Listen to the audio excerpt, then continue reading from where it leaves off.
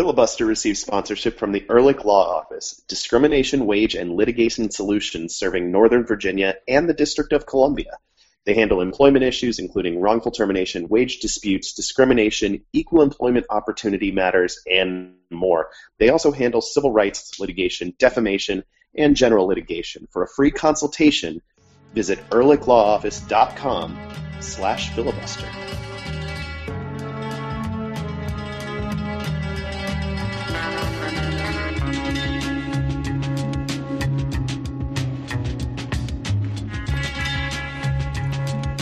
Bottoms up, gentlemen. This is disgusting.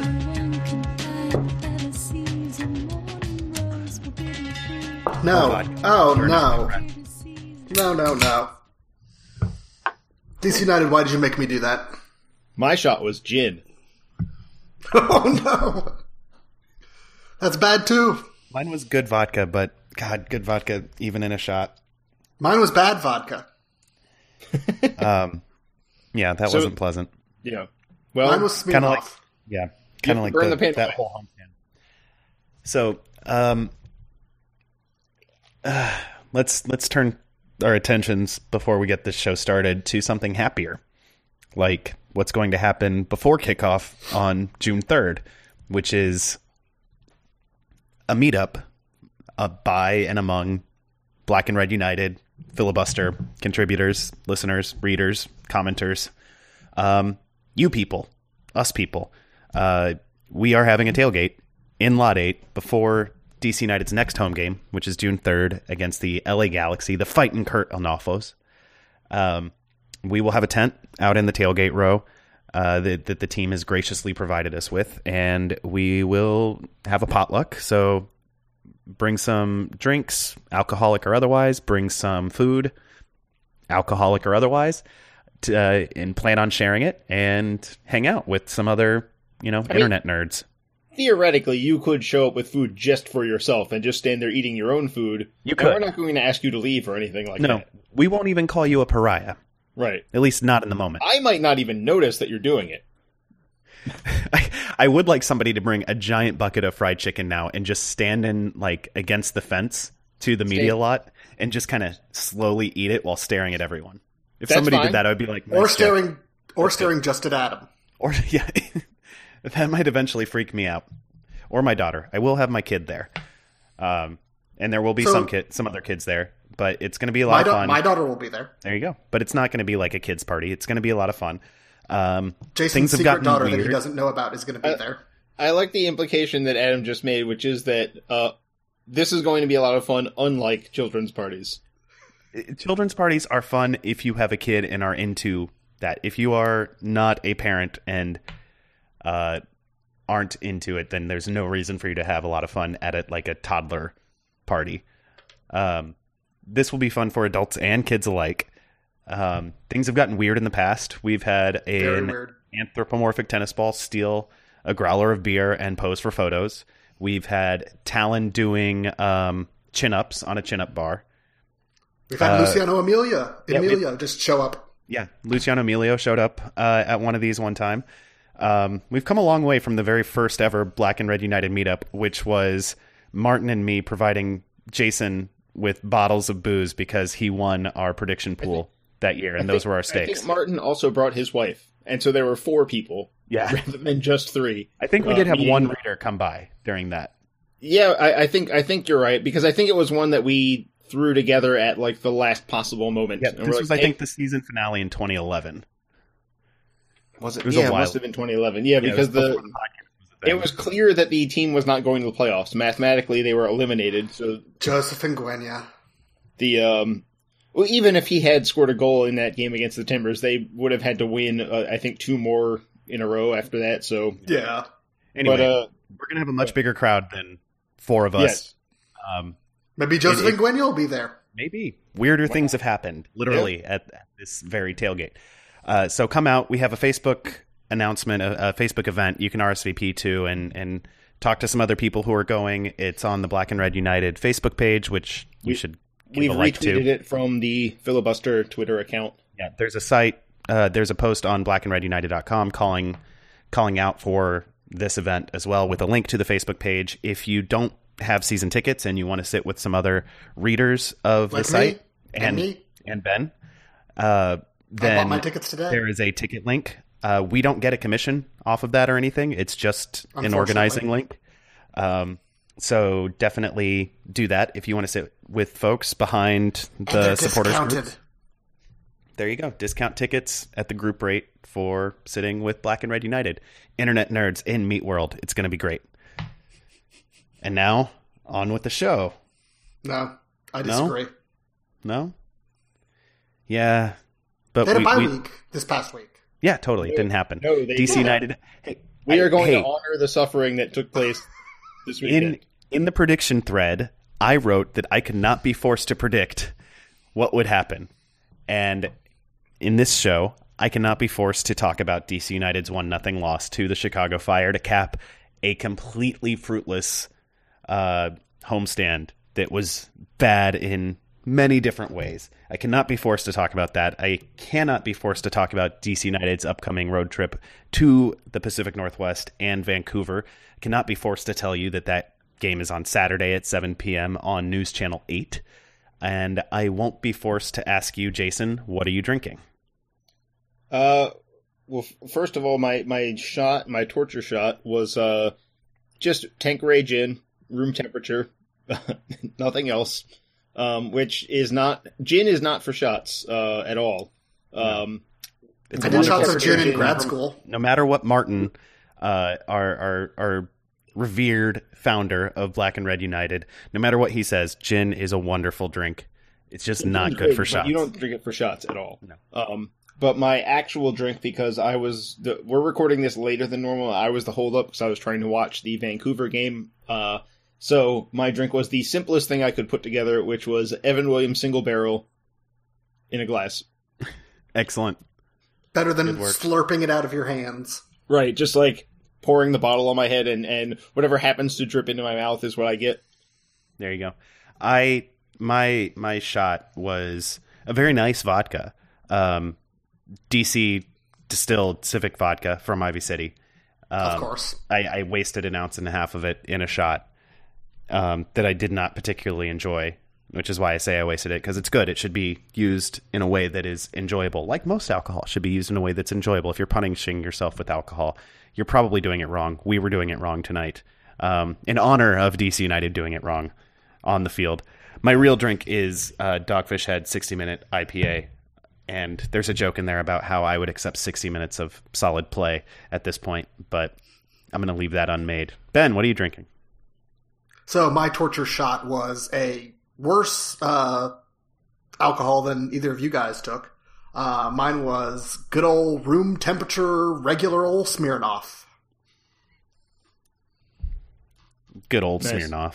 No, it's bad. It should only be used for Bloody Marys, which is about all I use it for. Was it pepper vodka? No, just regular old vodka. Because there is a Smirnoff Pepar that's... No, I think that's Absolute Pepar. Absolutely. Well, and I know because I've had a shot of that in the morning. Wow. I was not told what I was being handed. It was a tailgate way back for the U.S. loss, speaking of things that went wrong. The U.S. lost to Honduras back in 2001 in World Cup qualifying at RFK, and the game kicked off at like noon. So the tailgate started at 8 a.m. Were you like 16? In 2000? Or 2000? Or yeah, in 2001? No, I was not 16. I was in college. Okay. I'm much older, significantly older than you guys. He's and slightly so older than us. Somebody said, "Oh, you had to drive the car full of people. You deserve a shot," and handed me a shot. But it turned out they were playing a trick on me, and it was Absolute Pepar. Also, not to be taken as a shot. No, this reminds me of two stories from Purdue, my own college days. One, my good friend's 21st birthday party. We went to a place called Harry's Chocolate Shop, famous bar at Purdue, and how's the chocolate? They don't actually sell chocolate. Come on. It dates from a speakeasy. You have to have at least one chocolate dish. They were trying to break a law. It's fine. The name goes back to the 20s, as near as I can tell. They are famous for birthday shots, which is just the meanest thing the bartender can come up with. And there's a pact on campus not to talk about Harry's birthday shots until someone has experienced them. And so my buddy shows up and is given a birthday shot of half hot sauce and half pepper vodka. He spent a good 7 minutes dry heaving. The other story you reminded me of is Breakfast Club at Purdue, which is America's greatest tailgate tradition because Purdue has America's not greatest football tradition. The morning of home football games and once a year in the spring, the bars around campus all open at 7 a.m. Full bars open at 7 a.m. with specials, many of them involving large plastic cups. Do they do this for the Outback Bowl too? Because I feel like Purdue is always in the Outback Bowl. Well, when Purdue is in a bowl game, they were in the Outback Bowl a lot. You're right. Actually, they were in the bowl below the Outback Bowl, the Champs Sports Bowl, before. We lost to Maryland in that one time, actually, while I was in attendance. Breakfast Club, the bars open at 7 a.m., and Purdue students descend on the bars en masse in Halloween costumes and just get wasted before football games. And you got There's nothing else to do in Indiana. There really isn't. Ben, what's your real drink tonight? Oh, right. Bourbon and Coke. Because this team doesn't deserve anything better. You'd be drinking that anyway, wouldn't you? Yeah, because I had to go to a event tonight, and my daughter vomited on me as I picked her up from daycare, which is still not as bad as what happened on Saturday. So let's get that out of the way. On Saturday, another week, another shutout loss at home. DC United wrapped up their crucial and excruciating 3-game homestand with a combined 0 goals for, 6 goals against, 0 of 9 available points. It bad, y'all. It very bad. The latest loss was that 1-0 loss to what turned out to be a pretty in-form Chicago Fire. With Luciano Acosta suspended for this one, Ben Olsen changed formation, reverted to the 4-4-2 that he has turned to when things need to be solidified. It didn't really work in this one, Ben. No. And it didn't really work because, well, for many reasons, but the one I like to hearken back to every week is just the play of central midfield. Double pivot of Marcelo and Jared Jeffrey in this one. Two guys who have been underperforming a lot. Yeah, and they continue to do so. Defensively and effort-wise, they weren't awful. They were okay, but they offered literally nothing going forward, and they could not spark any attacks. They could not connect any attacking passes. They were giving us nothing, and I would hope that Buescher would have started instead of one of them. He definitely wasn't 90-minute fit or even 75-minute fit, so I understand why Ben Olsen couldn't do that. But hopefully in a similar situation, if there is a similar situation down the road, that he is able to turn to somebody else. But even at this point, now that he's back and he's been in training for a couple of weeks, free Chris Durkin. I mean, Durkin's going to provide... We'll talk more about that later. Okay, fine. We're going to throw some venting my feelings later, and a prominent one will be #StartDurkin. Spoiler alert. Sorry, guys. Can I add to when Ben said they brought nothing, that is borne out in the stats. 0 key passes between the two of them. 0 successful dribbles between the two of them. Marcelo won 2 fouls. But also got a yellow card. He got a yellow card in the first 5 minutes or something? It was early, and it wasn't even for his high foot. It was the descent that followed. That's the second game in a row he's gotten a yellow card for descent. A worthless foul. Oh, the thing is, he was going to get away with, yes, it was a high foot, but he was trying to win the ball, and Bastian Schweinsteiger was there, and he was going to get away with that foul on a bona fide superstar. And we know MLS history. We know that kind of guy gets a different sort of treatment from everyone else. It's just a fact of life. Yep. He was going to get away with it without the card until he threw his fist in anger and yelled something or other. And MLS says they're cracking down on visual dissent and excessive dissent. And that was both of them. So he walked himself right into a yellow that he could have avoided. And also the duo combined to commit 7 fouls. So even the winning 2 fouls thing doesn't really bolster anything. A -5 foul differential. Marcelo completed 71% of his passes. Jeffrey had 74%. They both only had... Marcelo had 28 attempted passes. Jeffrey had 27, so they weren't on the ball very much. That's awful. That's yeah, awful. I mean, it was just... Well, I mean, it kind of bears out. United had 42% of the possession. They only completed 67% of their passes across the board. They lost the duels battle. They lost across the board. They lost this game. 1-0 flatters them, I think. And as I said on Twitter near the end of the game, given these performances, there is never a reason until signings are made that Ian Harkes should sit. He's not like bowled over the league, but he's better than Jeffrey and Marcelo, so he should be starting. Well, even if he's not better, like, they're not doing so well at this point that it matters so much. Like, he's close enough to them that it's not going to growth curve will overtake him if he gets there. His last two performances haven't been very good, but I don't think you could say anything better than that for the other central midfielders he's competing with.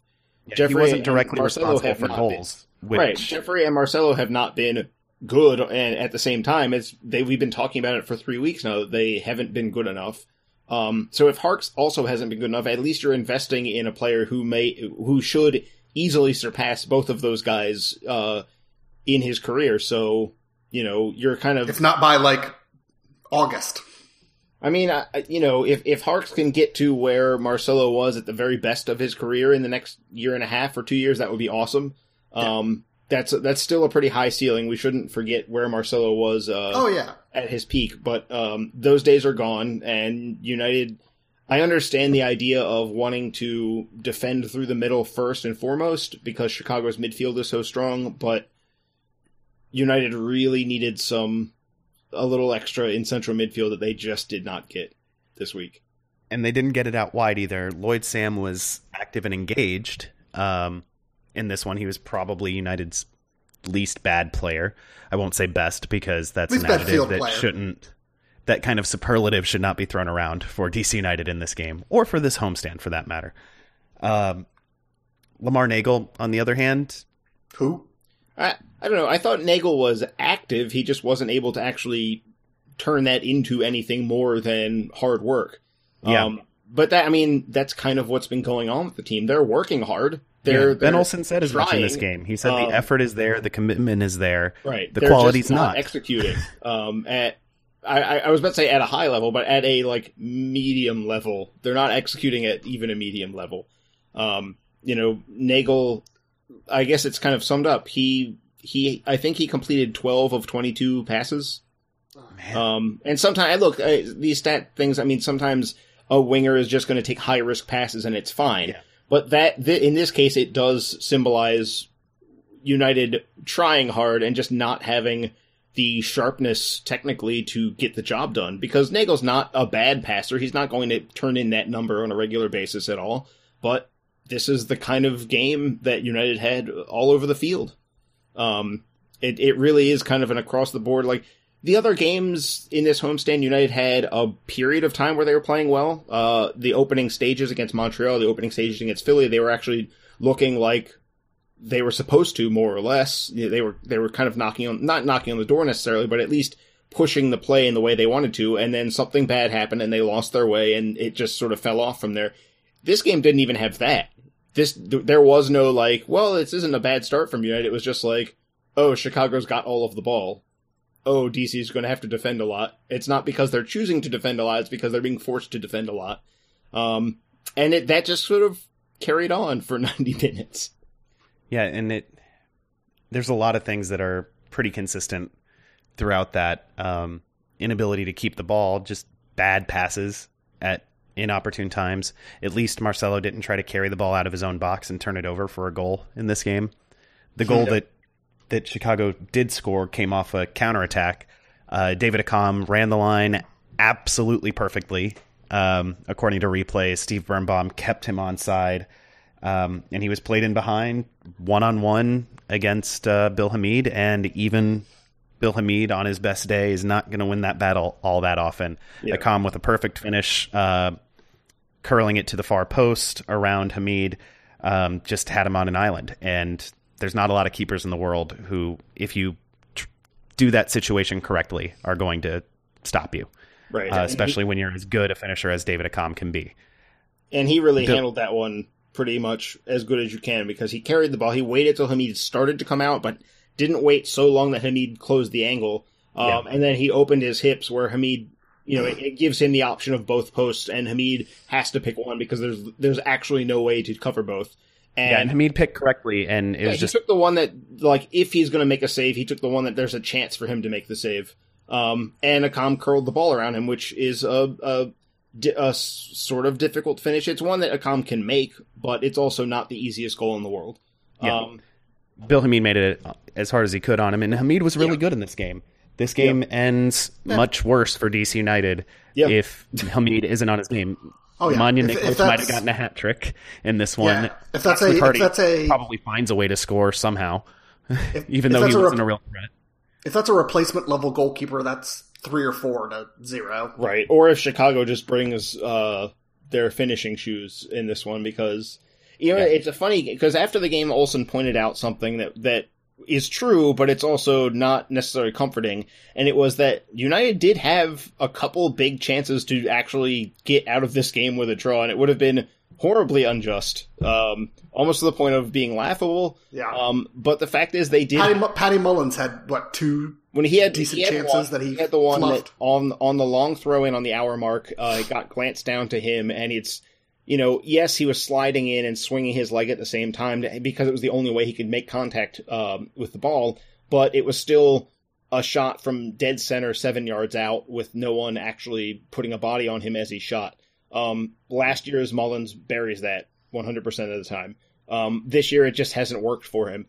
The other one was the really horrific pass from Joao Meira that gave Lloyd Sam the ball in a one-on-one with Brendan Vincent. And I'm convinced that Sam never fully took grasp of what had happened and was like, the ball, oh my god, and shoot. Because if he had the composure, he would have said, like, I've just got to beat this, I've just got to get this guy out of my shooting lane. I don't have to fake past him. I just have to fake him out enough that he moves out of the way, so that I can place this ball wherever I want. And Sam has more than enough technical ability to do that, but I think he just never took that single breath and said, I just need to put a fake on this guy enough that he jumps and I'll just shoot around him. And so he shot directly into Brandon Vincent's legs and the chance went away. Yeah, Letou put one into orbit as well, which would have been absurd. That would have been an undeserved result in this game. But United in the past has beat the expected goals models at both ends of the field. Right. They've shown a propensity for getting results in that kind of game. Yeah, and right now they aren't doing that. No. They're certainly not beating expected goals at the offensive end, and the defensive end they're playing at, or maybe slightly better, slightly worse depending on the game, but basically playing at the expected goals projections for each game. And if you're not scoring, that's a big problem, because United right now are giving up more chances and better chances than they are creating, and that is not a recipe to win games in a sustainable way if you don't have ridiculous finishing and a model breaking defense like United did in 2014. And maybe the biggest alarm bell of all really should be not even over the lack of finishing, but the fact that in this homestand, United's defending as a team got worse over time. Against Montreal, they gave up the goal, which was a bad piece of defending, but they didn't really give up anything else. And what they did give up was all long balls after they had spread out to try and push the game. They were throwing numbers forward, and Montreal would try and get in behind, which is the standard, we're having to go for, we have to concede that space and hope that we can make it work.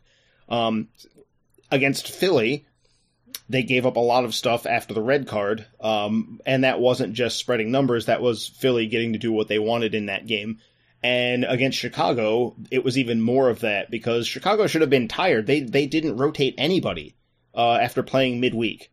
And it just didn't matter. United didn't do anything to make that come to the fore. They did not do anything to make those heavy legs tell at all. And so it almost looked like United was the team that was worn out and exhausted from a road trip, and Chicago was coming in fresh and punishing them for it. Which is maybe... It's funny because this was a 1-0 game that United might have actually snatched a result from, but it's also maybe the most alarming performance of the three. So, ungood on offense, ungood on defense. What can Ben Olsen and what can we take away from this homestand? This 3 games where they went 0-4 the homestand, not just in results, but in goals scored. Are we walking away with anything positive or anything we can build on or learn from? Because I'm struggling. I mean, we didn't even talk about Bobby Boswell and Steve Birnbaum. No. I mean, there's so many things. I'll just throw in that Boswell was not directly at fault for the goal, or at least he wasn't as obviously near the ball and keeping David Accam onside, but he had a worse game than Steve Birnbaum did. Dude, it's funny though, because this might have been the closest thing to good center back play that United had in the 3 games, because if they had played at the level they played against the Union or against Montreal, it might have been worse. In this one. Also worth noting, the team leader in key passes on the night was Steve Birnbaum with 2. And it's not a tie. He's not tied with anybody. The rest of the team, the rest of the team only combined for 3. So there you go. The only good thing I have to say is I'm glad Chris Korb is getting paid to play soccer again.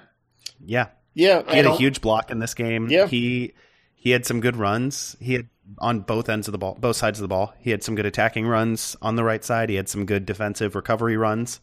I don't know if his speed is at the level it was, which was elite before his injury. I don't know if it's quite there yet. I didn't see enough either way to be able to tell, but he's obviously got something left in that knee, and that's great to see because Korb's a good guy and a good player, and it's good to see him out there. I mean, Accam had a great game, and it wasn't Korb's fault. It wasn't that he was just taking advantage of a bad performance by anybody. Accam played really, really well and would have done so against any right back in MLS this week. He was really on his game in this one. He's really timing his runs well.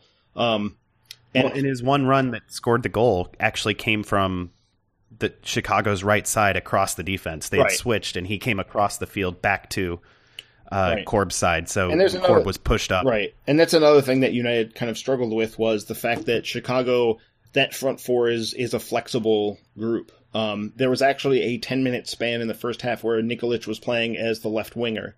They dropped Nikolic into the midfield, moved Solignac up, and moved Accam out to the right. Solignac spent most of the game actually playing in the 10 role. I think I want to say 50-something minutes of the game that's where he was stationed, even though he's, basically a blue-collar, hard-working attacking player who's just technical enough to make it work. He's not the guy you think of as a 10, but the way Chicago plays, they like to have that, chance creators elsewhere. They like to keep it unpredictable. And Accam popped up in all sorts of places and slashed his runs across the middle a lot. It was impressive to watch. He's a very good player, and I think maybe he's finally, now that there are some other good players there for him to enjoy playing soccer with, it might become something worrying for the rest of the Eastern Conference, because Chicago can't really defend still. They've still got Joao Mira on the field. They still may have Michael Harrington starting games. But the front 6 is so good that they're good enough to at least make that into something. They might not win MLS Cup, but they're probably going to get in the playoffs on the back of a front 6 where Nikolic can't stop scoring, except in this game. Somehow this was the game that he couldn't shoot in, which is bizarre. Because really his finishing was pretty bad in this game. And, with Accam creating chances, they don't even need to be, they don't need someone better than Solignac. We haven't even talked about Michael Deleu, who I think is an excellent player who is really hard to track. Even though he didn't really have a major impact in this game, he did miss a really good chance that Schweinsteiger set up for him. Just that mobility across the whole group really confused United in this one. And switching to 4-4-2 should have made it easier for them to say, all right, you guys are moving around a lot, but we have this very extremely simple way of defending, so at least we can handle that part. But I think they were still getting pulled out of shape more regularly than not. But you asked for things that were good. I mean, There aren't many. It went that badly. Like, as bad as you think it went, it pretty much did that.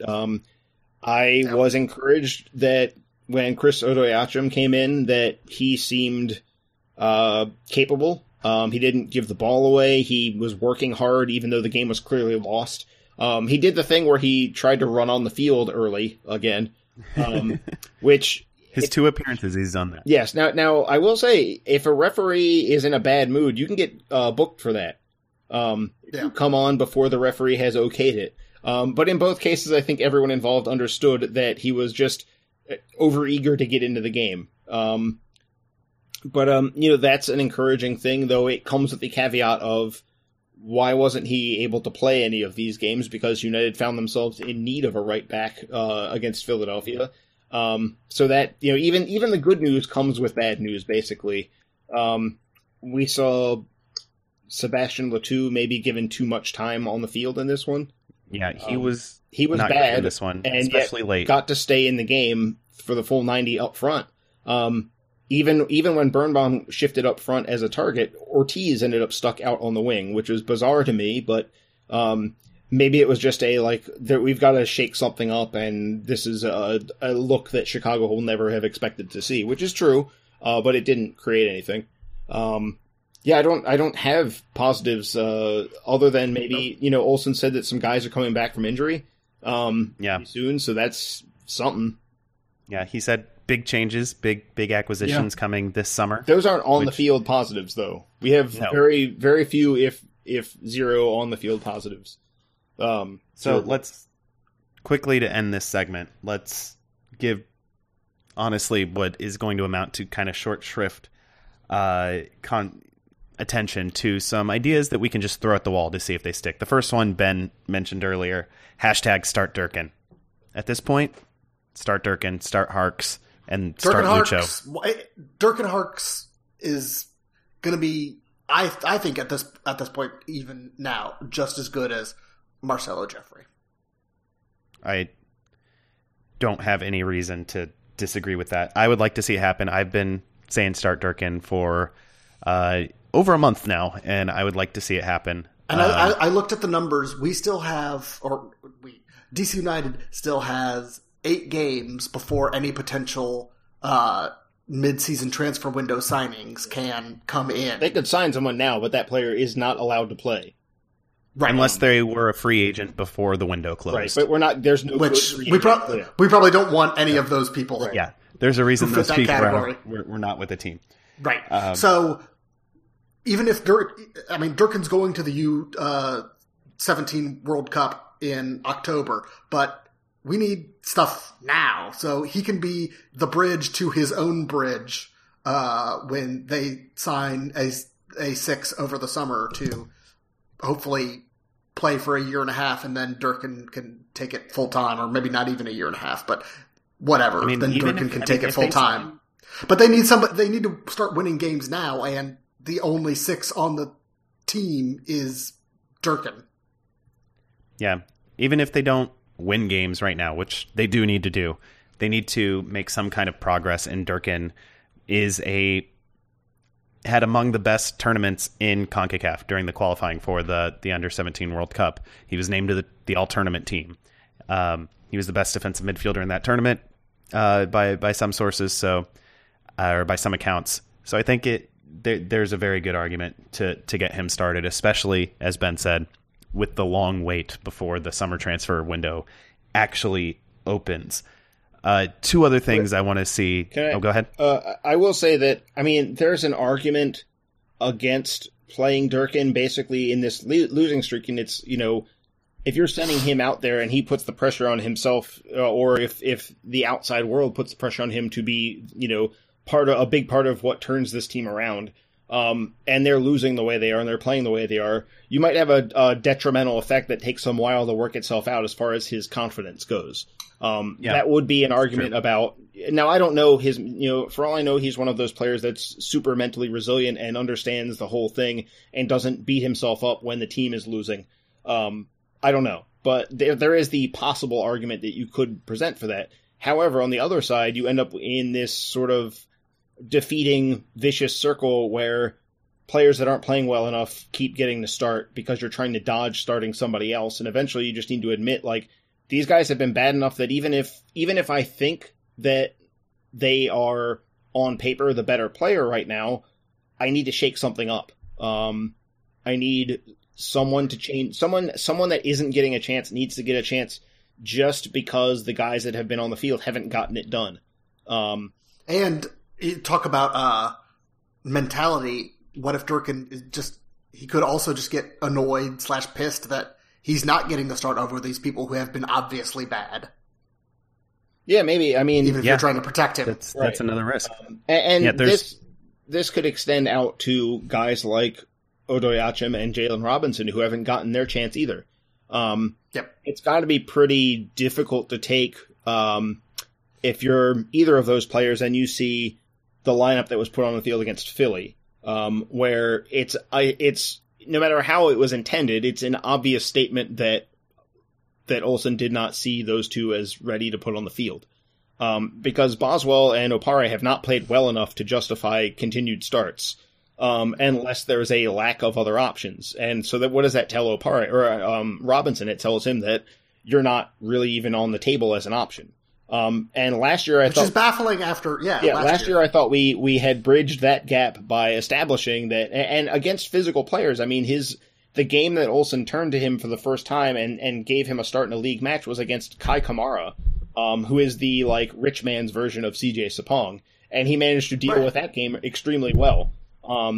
So the physicality side of it, while it's tempting to say, like, oh, the Union, and I even said this, the Union have a ton of big physical players, but, at a certain point, you've got to make a change just because guys aren't getting the job done. You've got to be able to show to the rest of the locker room that when people aren't playing well enough, there is, like, you can't have competition for spots and then not follow through on it, basically. Right. Now, and that's what Ben Olsen has been able to do in the past, but he hasn't shown that in, the last... Look, and in fairness to the coaching staff, it may be that Odoyachim and Robinson are playing badly at training and are not winning the spot. It could be that they're saying, this is your window to take a spot, and they just aren't doing it. We have no way to know that.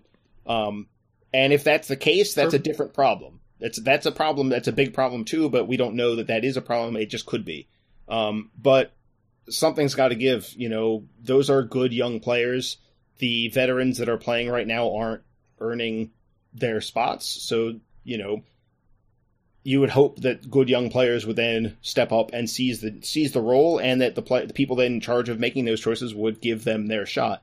But it's all theoretical. It could be that training is going that badly that you have to go with a Birnbaum at right back, Boswell and Opare center back pairing. It could be that things are so dire that a guy that has, not that, Korb did a decent enough job given the circumstances, but also he hasn't played a professional start in MLS in almost 2 years. He got, I think, a half for Richmond before he started played playing for United one again. 71-minute appearance for Richmond, and then he subbed in for United, and then he got a start.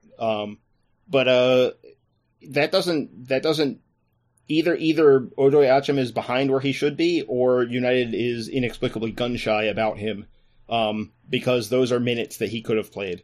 And the same kind of goes for Robinson, who we haven't even seen play center back this year at all, because he didn't get to, he got to play there in like one preseason game, I think. Otherwise got shunted out. He was stuck out on the right because of the Sean Franklin experiment, which also, that might as well be back on the table, because it's not like anyone else is proving to be that much better. Yeah, Boswell came back in to, kind of stem the bleeding. Right, and he did at first, and now it's not drained back. And the other thing is, because of there's always been somebody missing in the defense. Robinson they haven't even been able to send him on loan to the Kickers, where we can at least see him play games. Right, he's been stuck on the bench. It's sort of the rock and the hard worst place. Case. So I don't know. There's a lot of guys on the roster that are probably not too pleased to see themselves not getting the call at some point. But also it could be that they're not forcing Olsen's hand, because he's been. I know there's the old, like, Olsen only likes veterans thing, which we've disproven on the site like every single year for 5 years running. I don't know how many times we have to do it. Dislikes young players. Right. He prefers veterans. He dislikes young players. He'll only play veterans. But right now, that might be the case. And it may be that the young players aren't doing it, or it may be doubts about them that aren't necessarily justified. I don't know. But we're left with a lot of questions rather than answers right now, because it's not... the defense isn't playing well, the midfield isn't playing well, the forwards aren't playing well. Yeah. We talked about giving this segment, or this part of the segment, short shrift. That obviously didn't happen. We have a lot of things to When work have we through. ever given anything short shrift? Yeah, we're working through a lot. The other thing I want to throw against the wall to see if it sticks. Unless we have a lightning round. This is the last thing on the list, so we won't even do this as a lightning round. Wacky formation shifts. 3-man back line, 5-man back line, No. 2-3-5. No. It's not the formation at all. No, it's not. No, it's not. It's the players not performing. Right. I mean, and the other thing 3-4-3. The other thing is a crazy formation switch is only going to make that worse, because it's not a formation problem. It's just a soccer problem. So if you put the guys, Right. We saw a formation change this week and it didn't work because the soccer playing was bad. Yeah, but a 4-4-2 is not a wacky formation No, but shift. I'm talking like Jurgen Klinsmann out of nowhere. So you're saying inverted wingbacks. You're saying that Olsen should spend this week at training working on a 3-6-1 and then play it for only 45 minutes and then throw it out entirely at halftime after telling everybody that he was all in on it. That would be super wacky. Yes, that is what I'm saying. I think it should do the extra Jurgen and just not practice it at all, and then just throw players out there in it. Yeah, that was the Jurgen move I was referring to. The return to the 3-6-1 against Mexico, which is a game I would like to forget but cannot. It is seared into my memory, and that's an extra depressing thought on top of the depressing thoughts that has been. They should persist with the formation. They just need to be better at soccer. Not a the roster is built to play that formation. There's a reason they called it a wacky formation shift, right? And especially with Lucho coming back, you can't switch formations that much because you need to have 2 other central midfielders with Lucho to make it work. Yeah, you have to have 3 center backs you trust starting to change to a 3-back formation, or even a 5-back formation. I will say I only have 2 center backs. I only have 2 center backs that I trust starting, and Ben Olsen doesn't start one of them. So, wait, who's the other one you trust? Robinson and Birnbaum. I mean, I don't trust him, but I'd like to see it. Okay. No, but I mean, the other problem with even if one of those formations could work for incorporating Lucho, you end up running into other problems. You can't play a 3-5-2 with this roster. You don't have the wingbacks. You can't play a 5-3-2 because you'll have the same problem over again. And on top of that, you probably won't create anything. There's also not a single forward who's justifying a starting role right now, so having 2 of them isn't good. It just means more of the same.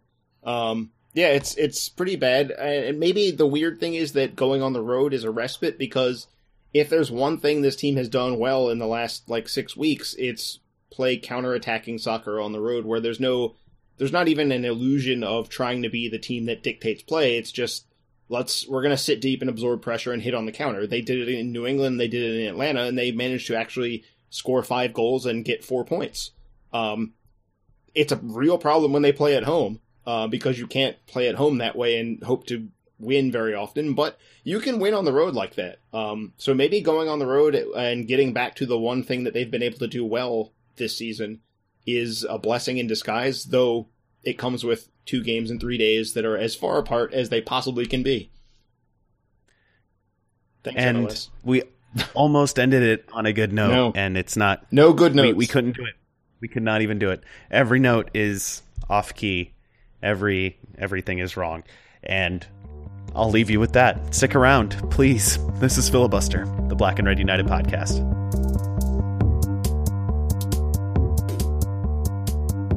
Hey, Ben, you wouldn't say this is a hostile work environment, would you? You can tell me. Depends. I mean, well, I should ask you. I mean, are goats hostile? I think ghosts are hostile. I think that they are secretly trying to take over the world. But if this were a hostile work environment, or if I were trying to steal your wages or do something else nefarious I'm really not. But in a workplace environment, you know who to call, right? Because you live in the District of Columbia or Northern Virginia. I do. It's the Ehrlich Law Office. It is the Ehrlich Law Office.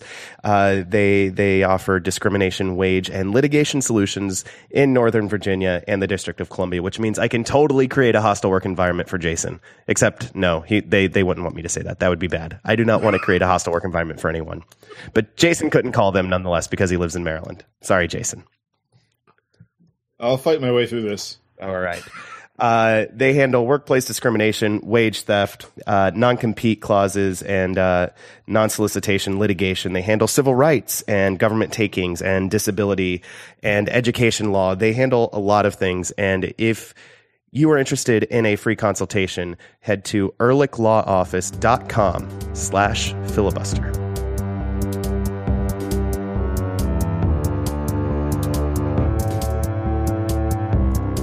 Welcome back to Filibuster, the Black and Red United podcast. For the last several weeks, and we're going to get to previewing the Vancouver game here in a minute. For the last several weeks, regular listeners have noticed a button at the end of our show teasing something big. And we've gotten some questions, and that big thing is not the meetup on June 3rd, which you should definitely come to if you're listening to this and you find yourself in the DC area. Because that's going to be a lot of fun, and like we said earlier, weird things will happen, and it will be wonderful. Very weird things. That was not our big announcement. Is the big announcement that we're signing a designated player to join the podcast? His name is Rafael. He's a 19-year-old from Brazil. I actually would be completely okay with that if we had a non-English speaking former DC United player who didn't do well just joining the podcast, and with no context or attempt for us to bridge the obvious problems that would come with that. So you're He's saying just like angrily Garroda shouting is in gonna Portuguese join the about what podcast. he's doing here. Right, like, why am I on this show? What is happening? Why are we doing? What is the purpose of this? And Why did my agent agree to this? Our show would carry on with that happening, and maybe we address it, and maybe we don't. No, our big exciting Not doing news. Our big exciting news is that we are expanding the show. We are going to be adding new content as part of a push into Patreon that we're making.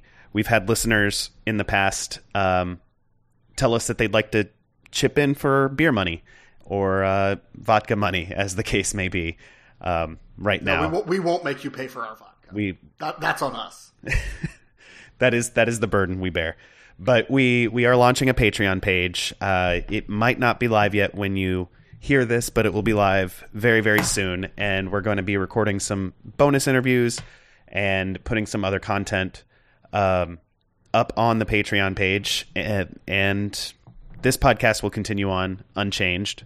But if you are so inclined to support this podcast financially, then you will have that opportunity. And we will try to make it worth your while to keep this podcast going and to expand it and make it even better. So we've been doing this for 5 years. We want to do it for 500 more. Yes. Your donation, I cannot say for sure that your donation will provide us life extending technology to allow us to go for 500 years more. But we will. I can't say conclusively that it won't go there. I can. It will not go to that. Okay. It will probably go to life-shortening technology known as alcohol. Yeah.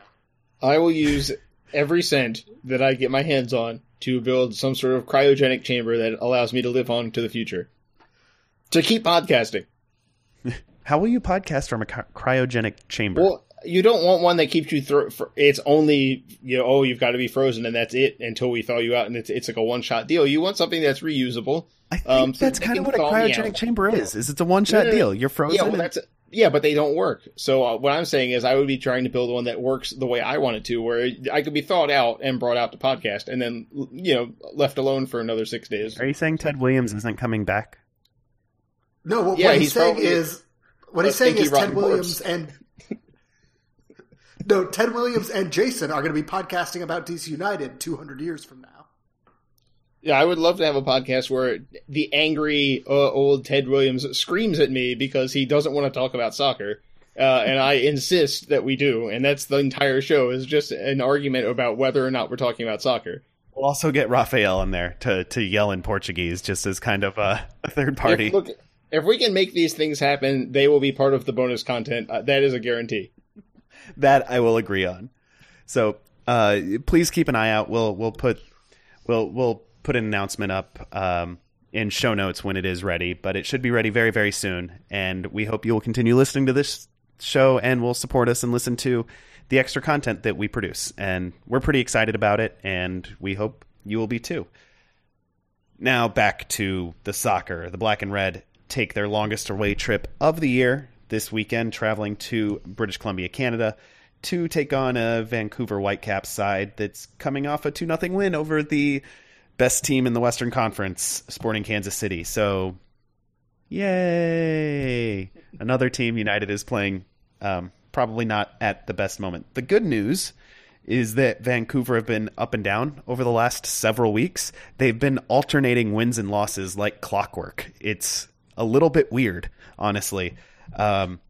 The bad news is that if their pattern extends beyond league play, they have a midweek game against Montreal, and that means that they'll lose that one and beat DC United. But if their pattern is confined to league play, and this is how far I'm grasping for straws, that game midweek against Montreal is part of the Voyageurs Cup, not part of the league. So that means they're due for a loss on the weekend. DC United gonna win, guaranteed. It's math. Anyway, Jason, is that what you said? I said math, singular. I'm not. I heard meth. It's probably also math. Okay. Jason, tell us about Vancouver. What's working for them? What's not? Why are they tick-tocking between wins and losses? I mean, part of it is just they're pretty much a run-of-the-mill MLS team, so they're going to have run-of-the-mill results. So some weeks they'll play well and they'll beat a team that's pretty strong. Though this was the Kansas City lineup included no Ike Opara, no Dom Dwyer, no Jimmy Madronda from the start, no Benny Feilhaber. So they beat the weakened version of Kansas City on the road or at home. They're not bad, but they're not that strong. This isn't some overwhelming opponent that is a cause for fear for even good teams. It's just they are an average team getting average results in MLS, which means they kind of seesaw a little bit. They did switch earlier this year. They were playing 4-2-3-1. It wasn't really working. So what they did, and they've won 4 of 6 since they made the move, if I'm not mistaken, was switch to a 4-1-4-1, which doesn't have a number 10. It has Matthias Laba as the holding midfielder, and then Andrew Jacobson and Tony Tchani, who are both pretty defensive players, playing ahead of him. But the idea is to stay solid in the middle, not give the ball away, and then break out and use their front three to do the damage. Matthias Laba won't be able to play this game because he picked up an extremely foolish and needless yellow card in the 89th minute against Kansas City. A foul at midfield in a game that was 2-0 Vancouver with only a few minutes to go, and it wasn't to stop a breakaway, it was just in possession. Pretty much the definition of the foul you don't commit when you're on a yellow card suspension. He did it, so he won't be able to play against United, which means probably... It's actually kind of weird because there are a bunch of different things they might do to fix that, but overall the idea is going to be the same, staying solid in the middle and hitting teams on the wings, which... If that sounds a little bit like the Montreal Impact in the playoffs last year and at RFK a couple weeks ago, you're right. It is a thing that teams have been doing to DC United and succeeding with. However, since the shoe's on the other foot, being on the road, maybe it actually plays to United a little bit because they'll just sit deep. They won't try and go press Vancouver. But still, right now, United, it's kind of an achievement for them to beat anyone. Yeah, who's going to start for Laba in this one at the 6? We'll have a better, by the time people are listening to this, it'll be out on Tuesday. The game that Adam mentioned earlier, that midweek game is Tuesday night. We'll know more then, but it could be a lot of different players. It could be, Christian Bolaños, who's been playing on the left wing, he could move inside and play as a number 10. And then they would bring in Alphonso Davies or Brek Shea. It could also be Nicholas Mesquita playing as a direct, not as a direct swap, because he would come in as the 10, and then you have probably Andrew Jacobson dropping into Laba's spot. But that's a position that Jacobson hasn't quite been mobile enough to do in the past. There's a reason teams don't want to play him by himself there, and it's mostly that he's just not going to cover very much ground. And Laba does that. He hasn't turned out to be the player that maybe we expected him to, but Jacobson slotting into that spot is not ideal for Vancouver. It might be a weakness that United can exploit. It occurs to me as I'm saying this that the move might be Bolaños into the middle, Jacobson back, and Brek Shea on the wing, because one of the rules of the Canadian Championship is that you have to have 3 Canadian players in your starting lineup. And Alphonso Davies he's Liberian born, but he's working towards, he counts as far as the Canadian Championship's regulations go. I believe he's got like Canadian residency and is working towards citizenship. It's that kind of deal. So they'll probably want to start him. And someone like Russell Teibert would also be in line to start against Montreal, which means most likely not being available to start, at least to start against United. So that's maybe where I'm leaning. So it could be Mesquita, it could be Davies or Shea coming in, but it'll probably be Jacobson the one that has to drop back, because there's not really, they've got a young Canadian named Ben McKendry, but again, they need someone to start that midweek game. That's probably going to fall to him. So Jacobson is the guy filling in for Laba, but who fills Jacobson's shoes at that point? It's a lot of different choices. So you mentioned their midfield doesn't really have a lot of attacking punch. I think that's one difference potentially between their Montreal. Their central midfield. Yeah. In Montreal in the playoffs, they had Patrice Bernier, who's able to pick out a good pass in the attacking third. I don't trust Chani or Jacobson to do that on the regular, but they've been managing to get results without that. What is it they're doing? Are they sending in crosses? Are they looking to get guys in behind? How exactly are they going to try to attack United? With Jacobson, at least, they're going to look for him to switch the point of attack, because he's not the best guy as far as defense splitting passes, but he does have a good long range pass to open play up.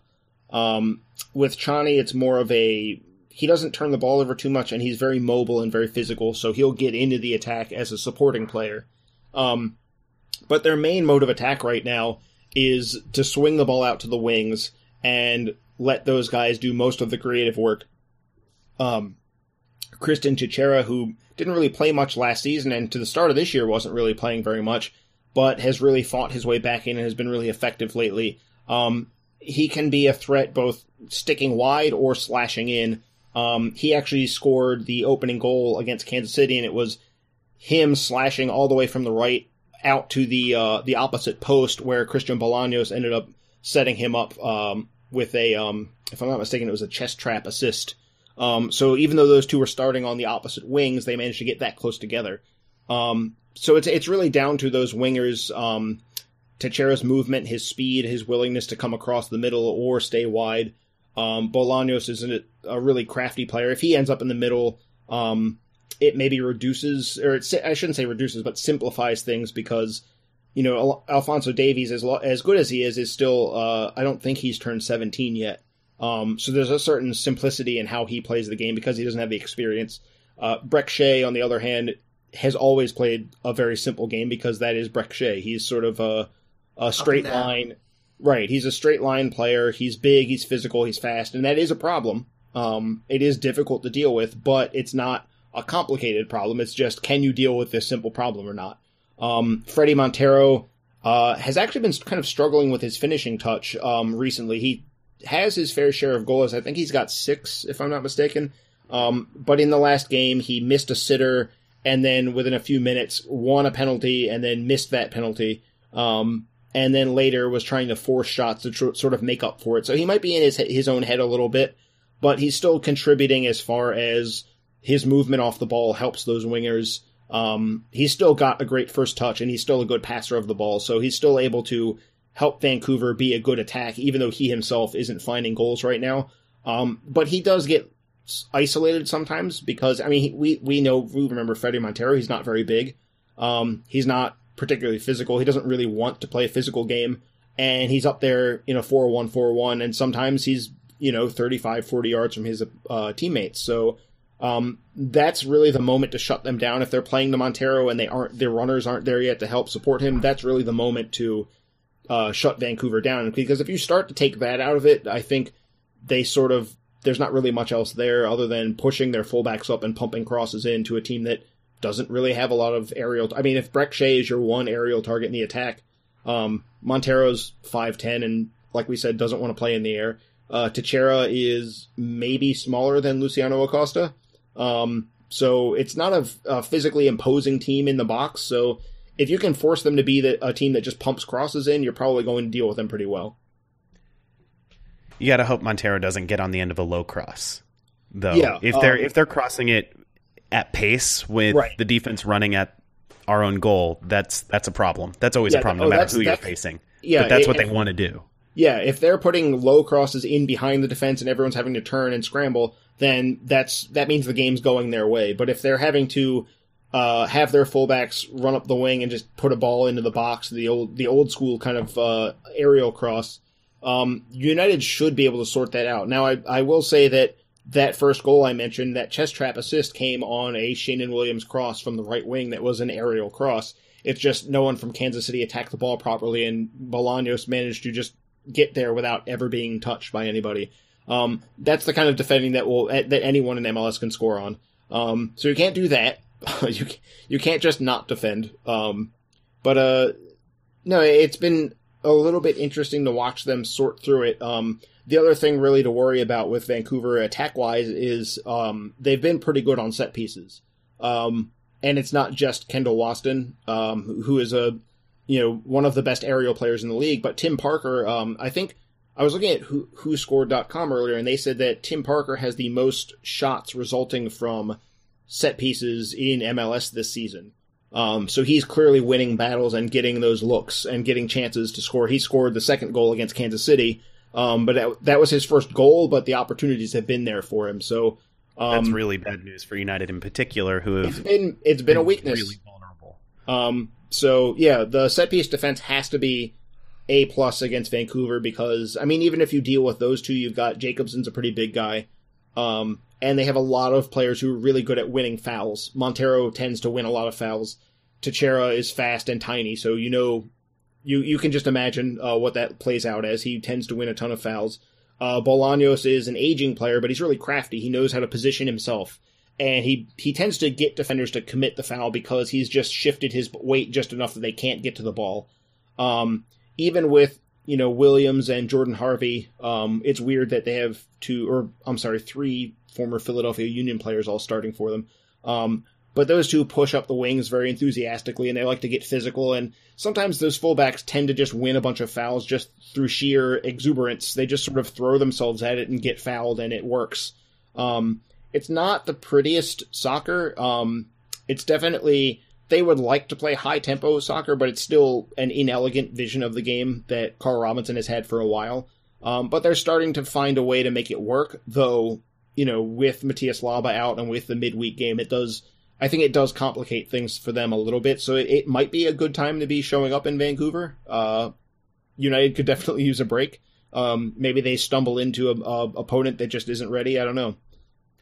So a couple years ago, Vancouver was the site of what's become kind of a mythical performance in DC United circles, where at least for us, yeah, at least at Black and Red United and on this show, United was very much a 4-4-2 team. And Ben Olsen ran out kind of a hybrid 4-4-2, 4-1-4-1, and it worked really, really well. Michael Farfan had his best game in the Black and Red.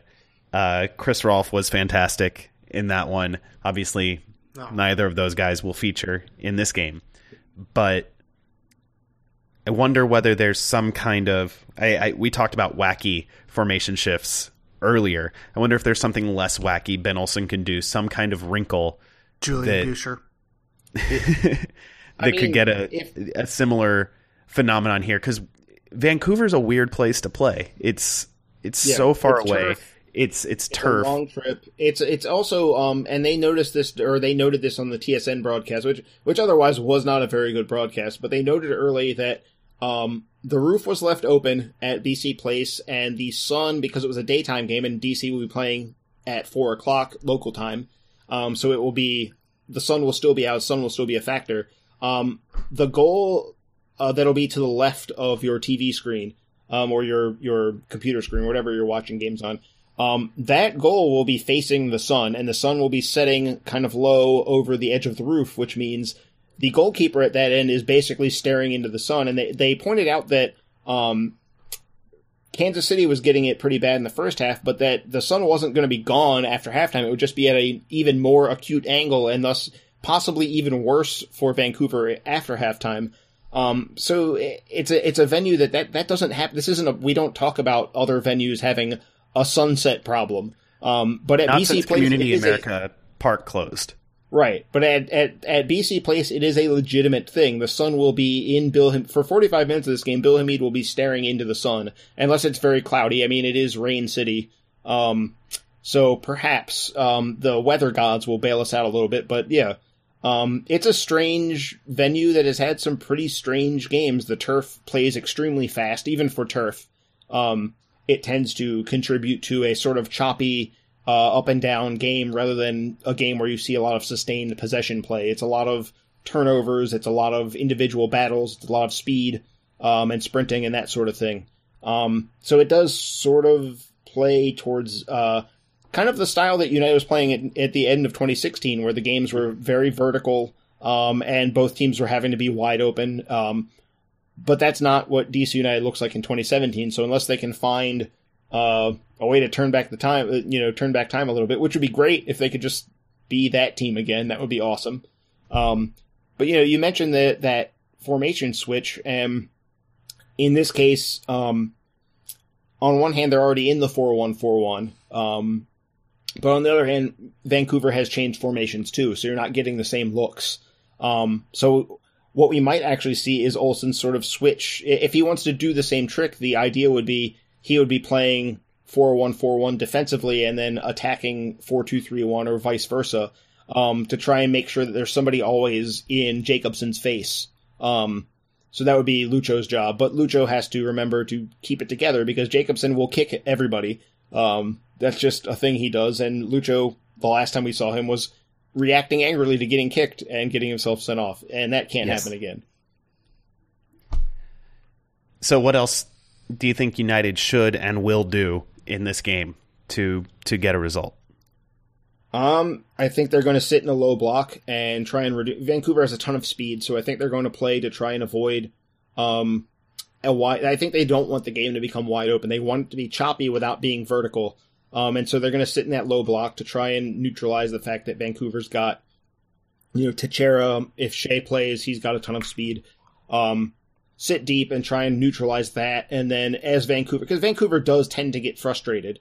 They tend to lose their way. They're not the mentally most focused and most solid group. They tend to let the game get away from them for a few minutes here and there. And I think they're a team that you can frustrate into doing dumb stuff. And it might not be red cards. It might just be, the game isn't working for them and they're just starting to force things.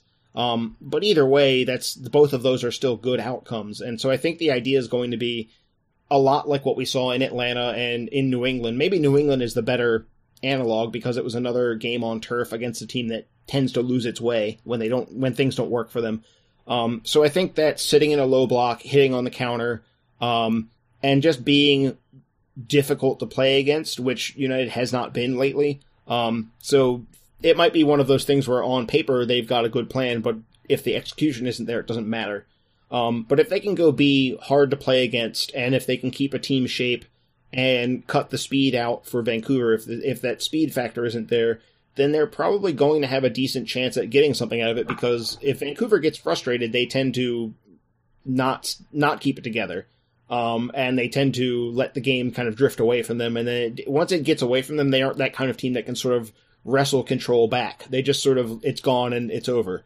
And I'm not sure that with this midweek game, I'm not sure that Robinson is going to have too many super fresh game changers to throw on either. So the start, I think, is going to be really important. If United can make this game about Vancouver's frustration levels in the first half, then they're probably on their way to something good, which is weird to say because it's been a while since that happened.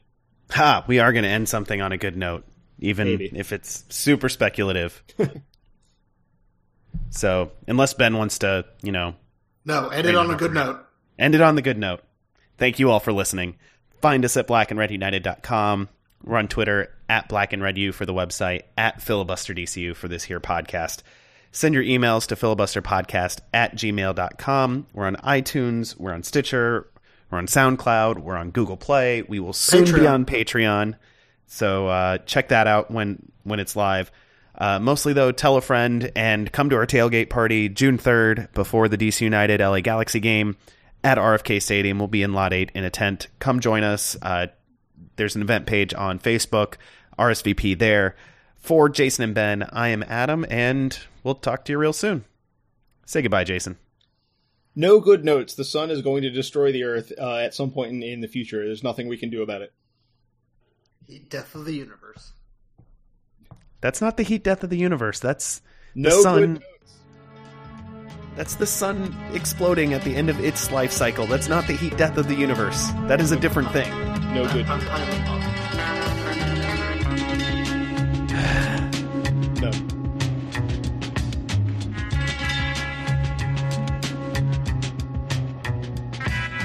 To pretend no one can find the fallacies of morning rose, forbidden fruit, hidden lies, courtesies that I can spend.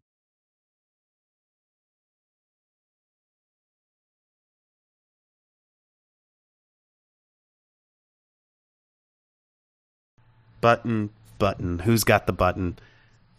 We got some good feedback on our teaser buttons, and so I just wanted to add a button. We don't have anything more to tease. We announced the Patreon earlier in the show. That's our big exciting news. It's going to launch soon, so be sure to check that out. if you fast forwarded just to hear this button, please go back and listen. Yes, because there was a big announcement that I just spoiled. I apologize. Go listen to it in the This show. is at the end. You shouldn't apologize. Yeah, I what shouldn't. are you doing listening to this part of the show first? That's foolish. Yeah, what's wrong with you? Totally. I've never done that on this or any other podcast. I don't know why you guys are looking at me. Stop looking at me. Adam, do we need to have an intervention? End the recording. End it. It's over.